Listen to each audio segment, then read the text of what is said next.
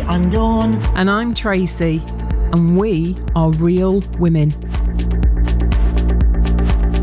So it's another one of our caffeine casts today. So sit back, kick off those heels, grab yourself a cuppa. Unless you're driving, keep the heels on and your hands firmly on the steering wheel as we move into a caffeine cast all about perfection. Dawn, how are you? Good, thank you. Love this topic, Tracy. It's cool, isn't it? What is your relationship with perfection? What does that, when that's posed to you as a contemplation, what kind of sentences go through your head? Well, it's changed a lot as I've got a bit wiser. Right now, the sentence that always goes through my head is, I'm perfect, except when I'm not. And when you know that that you've got an endeavour going on and you're trying to do something, a launch, something, public, let's say something public, and you know it isn't perfect yet, what sentences go through your mind with that? I think there's this element for many, and me included at times, although I'm getting better, is we put things off and we procrastinate and we pre-procrastinate and we have this mindset that it's got to be perfect before it goes anywhere. And in reality, for many of us, we don't end up starting things because we haven't worked out how to make it perfect. But the reality is, if you start, that process of starting, if we take art, if we take, designing a new course, if we take writing a book, while ever it's in your head and you're aiming at perfection, it will never come out of your head, through your hands, through your mind, whatever media you're using. It will never come out while ever you've got that, it's not perfect. But if you actually start, it will flow and you will tweak it. And for me, it's course writing, yes. I write courses.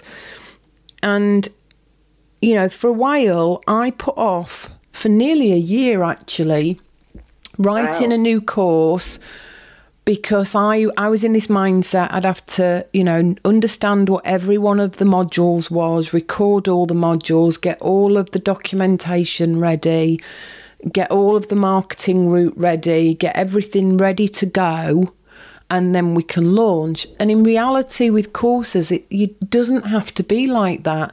You can actually create your recordings while you're running your first version of the course.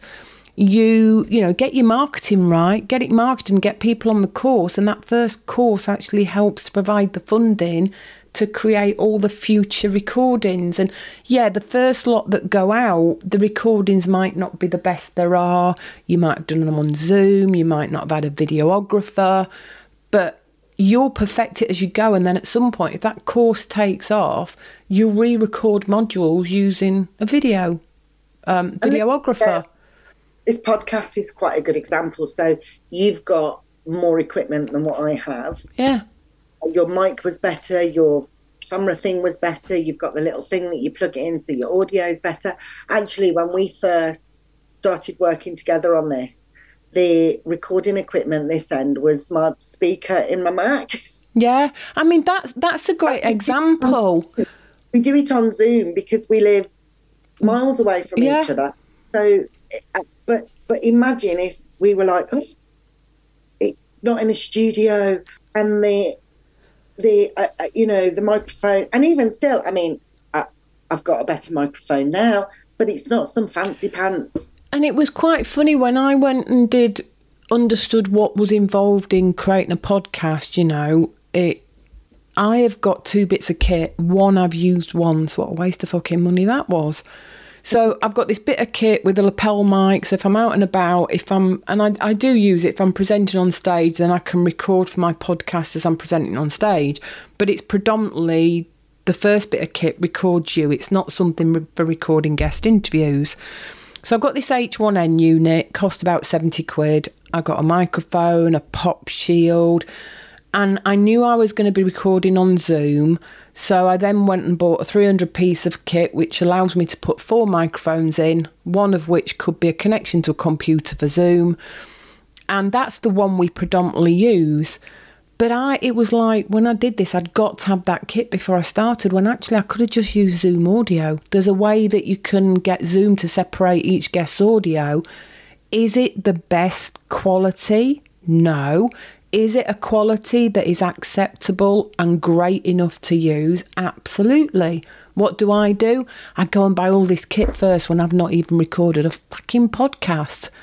And actually, the content is what's important in a podcast, not the kit. And as you grow, as you get up the rankings, yes, you can spend more money. Yes, you might decide to have a studio. But even now, over 2 years in, Dawn, we've been using Zoom for the video. Most of our podcasts are done with people coming on links into Zoom.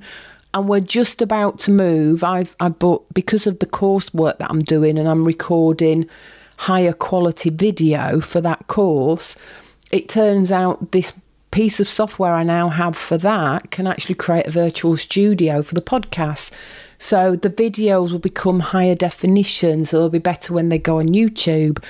But you know what? You've got CNN, ABC, BBC, Netflix. You know, they're producing TV shows, so they've got phenomenal quality, and it's perfect. But then you've got a whole host of very wealthy people who have made money as influencers off TikTok, Instagram, that are just using a frigging crappy camera. You know, they've got a ring light around their phone. And they did that because it didn't have to be perfect. The best videos I ever see on things like Instagram and TikTok are ones where people are being human, and it's like warts and all, there's things wrong. You know, they've not got the right dress on, they've come on with a crappy t-shirt, but they're being real and they're being human. I think authenticity is imperfection. Yeah.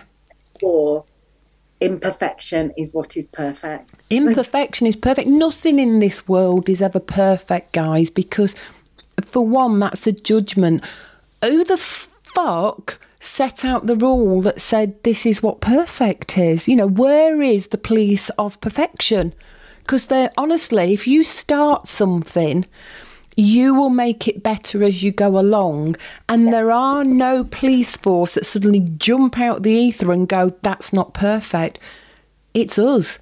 It's our own internal voice that says that's not good enough. And actually, we say that about most things. Most things we do because it's inane in many of us that we're not good enough.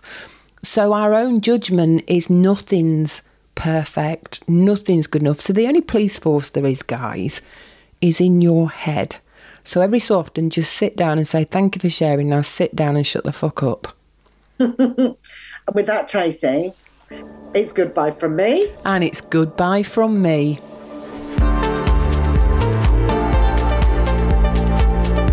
If you've enjoyed our conversation today, please subscribe and download the podcast. To share your thoughts on this episode or to suggest future topics, connect with us on Instagram @RealWomenPodcast. And thank you for listening.